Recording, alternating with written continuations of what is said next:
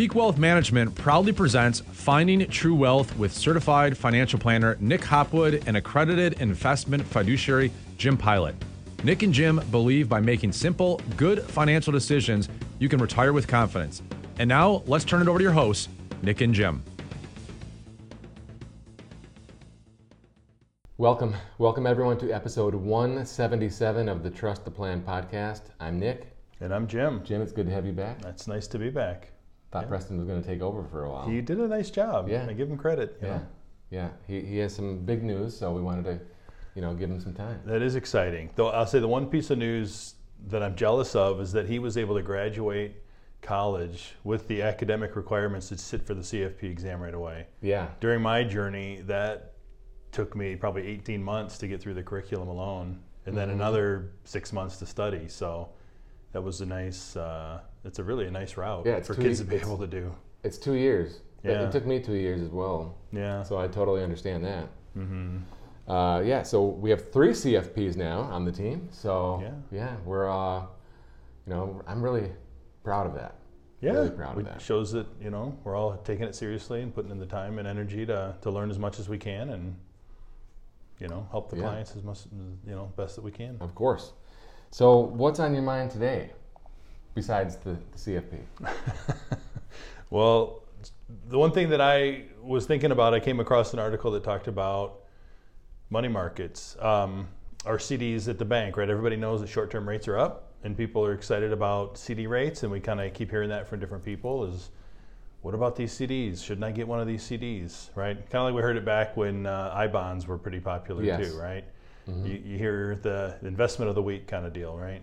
So that was something that popped up, and one of the comments I saw in an article even talked about, why would I even need an advisor? I can just put it in a CD and make 5%.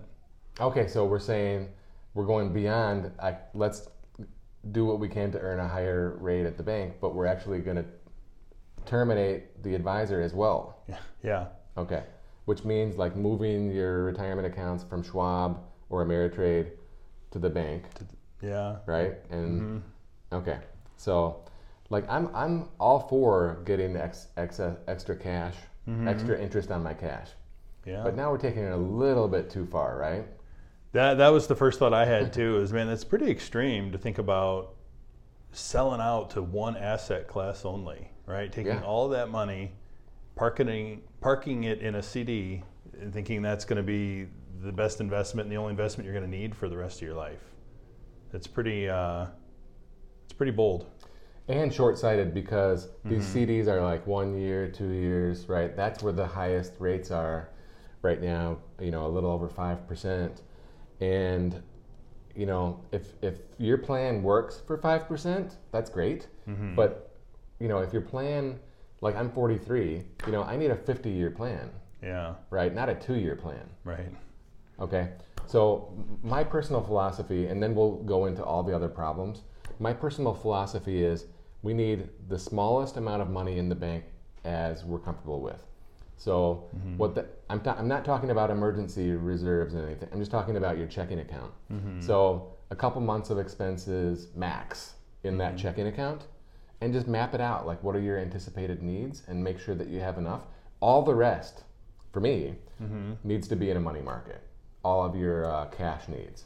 Yeah, I would say similarly. If you got your checking account, your pay the bills account, maybe you want to be a month ahead on those expenses just in case something pops up or whatever. But that's how I think as well, is just keep that checking account low and put all the rest of the money to work somewhere. Not just taking it one step further, being taking on a higher interest rate.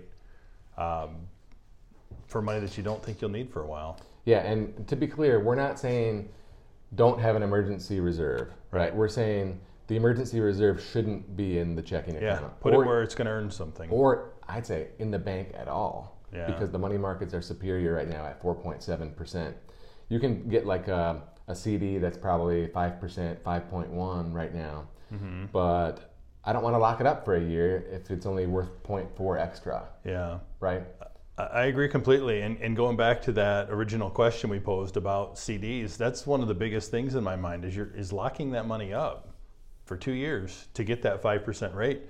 for me, a little lower rate of return for 100%, daily liquidity is huge. It's kind of a no-brainer. I would the liquidity. I agree completely on the liquidity.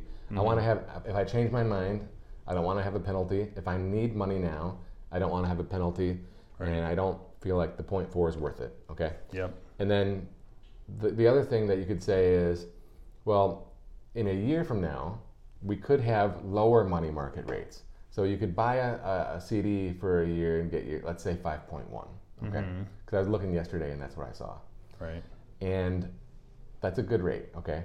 But in favor of the CD, the money markets are at 4.7, and they could go down between now and 1 year from now, which I would think they will a little bit, because the Fed is going to have to probably pivot, meaning they stop raising and they maybe start cutting. So I would expect that. So the CD probably will make more, but I don't care. Right? The other things that you said are important. But the 4.7 could be 3.7 in a year. You're right. Yeah. So, agreed. So that's something to think about. But either way, inflation's 5.0. So we're not making any real money. It's a great point, because it's easy to get excited about short-term rates or paying again. We're finally getting paid interest on our money, and that's great. But if we're just matching inflation, we're just treading water, right? We're not really making any progress. Yep. And so the other thing that he talked about is, or the conversation was in the article, well, what happens after a year is up, or after 2 years are up? Then what do you do? Yeah, and you were starting to go down that path a little bit, but there's a reinvestment risk, right? What happens if you're getting 5% today, and in 2 years when the CD comes due, it's only paying 2%, right? So now you only have, your choice of investments at that point are only another low-paying CD, or trying to pivot into something that would pay more, like maybe a bond fund. But if you had been in a bond fund the whole time, as rates were going down, we know that the value of that bond would have gone up. Yes. So there's a lot of lost opportunity there in price appreciation on the bonds if that were to be the case. So let's also say rates go down 1%, okay? So in 2 years, or when the reinvestment comes up, instead of making 5.1, now you're only making 4%. Well, now if your 4% return, if your financial plan requires 5% to be successful, now what do? You're locked in at 4. Maybe the market rallies and you're selling stocks today, and you have to buy back in at a higher price, or it's just a mess. That's really true, because if the Fed cuts rates like we think at some point they would, that not a prediction, but that would likely spur on growth in the market, and we would see a good market return based on them cutting disclosure. Interest rates. Disclosure. Full disclosure. No crystal ball. Right. Okay. I just thought of another thing. This is an excellent parallel here.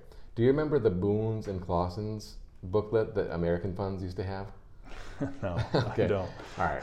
So in 2001 is when I graduated, and they would send out marketing materials, right? And so this one is called the Boons and Claussens. It's just like a picture of a couple on one page, they're super happy, and a picture of another couple on the other page, and they're with frowns, they're upset. Right. So the story is, right, and I can't remember which one was which, but let's say the Boons, the happy ones, they invested in the market in 1980, and they had this 20-year raging bull market basically from the early 80s until 99, right? Double-digit returns, huge numbers, just wonderful ROI. And so they're happy and smiling. And then you have the Claussens over here who are upset because in 1980, remember how high interest rates were? Double-digit treasuries? Right. Let's say 10%. They bought a 20-year treasury at 10%. Who wouldn't like that? Yeah. Right? Right. I mean, my plan would work with a 10% return. Yeah. Okay. So then in 2000, when it comes up to reinvest, that 20-year bond was 4%. Okay. So now they got to reinvest, and they're going to make less than half. So they're upset. Okay. They missed out on the bull market, which would have had way more, and now the income and interest that the treasuries are going to kick out are not enough for their financial plan to work. Plan doesn't work. Plan doesn't work. So the Boons and Clausens are a good parallel here too. Definitely. What else here? What about the call risk? Okay. Yeah, that was the other thing I was going to mention. There is call risk as well, and what that means is people may say, well, if I get in a 5% CD today, I don't care what happens. I'm just going to be happy I got that. Well, if rates go down and the deal's not as good for the bank anymore, and they can't afford to pay that because maybe interest rates are half that now, right? And they're only 2%. Well, the bank will essentially refinance that CD. They'll buy it back from you, and they'll reissue it at a lower rate. So just because it's good now doesn't mean it's good forever, right? Because there's a risk that they call that CD back and they essentially refinance it and give you a worse deal.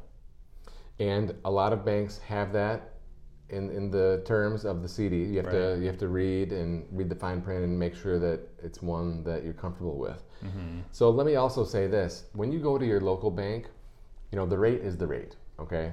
But at Schwab, Ameritrade Schwab, there's brokered CDs, and so we can choose from 100 banks that we want to look at. And when banks compete, you win. Remember that tagline? So, we probably, in a lot of cases, have better rates than your local bank. So think about that with the CDs as well. Yeah, very true. And the money markets are, second to none. Yeah. And I would say the biggest takeaway from the article, though, is something like that totally negates the value that the financial planner adds, right? If you were to say, well, just put it all in a CD, take your 5% and be happy, right? Because there's so many opportunities that are probably missed. There's so much optimization that's missed. Like you said, does the plan work? I doubt that they even know if the plan works, right? The hypothetical, the story, right? Does the plan even work at 5%? I bet they don't even know the answer to that. Right. Because they haven't done the work to... Because they fired their planner. Right, right. And a lot of planners don't plan. Don't forget about that. Oh, man. We could do many episodes on that topic. I think we run into it all the time. I think we already have. Yeah. Oh, I have one more idea besides planning, which really should be like the number one thing that you're losing with this deal.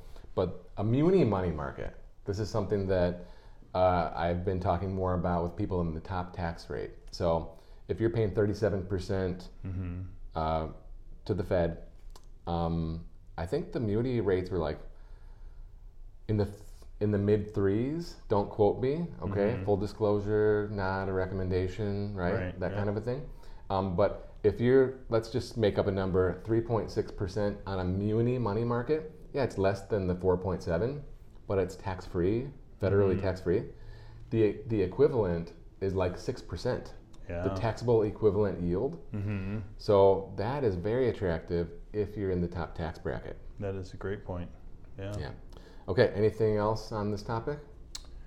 I think we've covered it. Take us out. Yeah, so if you have questions, if you want to know what you should do with your safe money, if you're looking for a second opinion, feel free to reach out to us at peakwm.com. You can schedule right online or pick up the phone and give us a call, and we're happy to meet with you. # no lazy money. All right, see ya. You've been listening to certified financial planner Nick Hopwood and accredited investment fiduciary Jim Pilat on the Finding True Wealth podcast, sponsored by Peak Wealth Management. You can learn more about Peak Wealth Management by visiting peakwm.com or follow on Twitter at nhopwood1.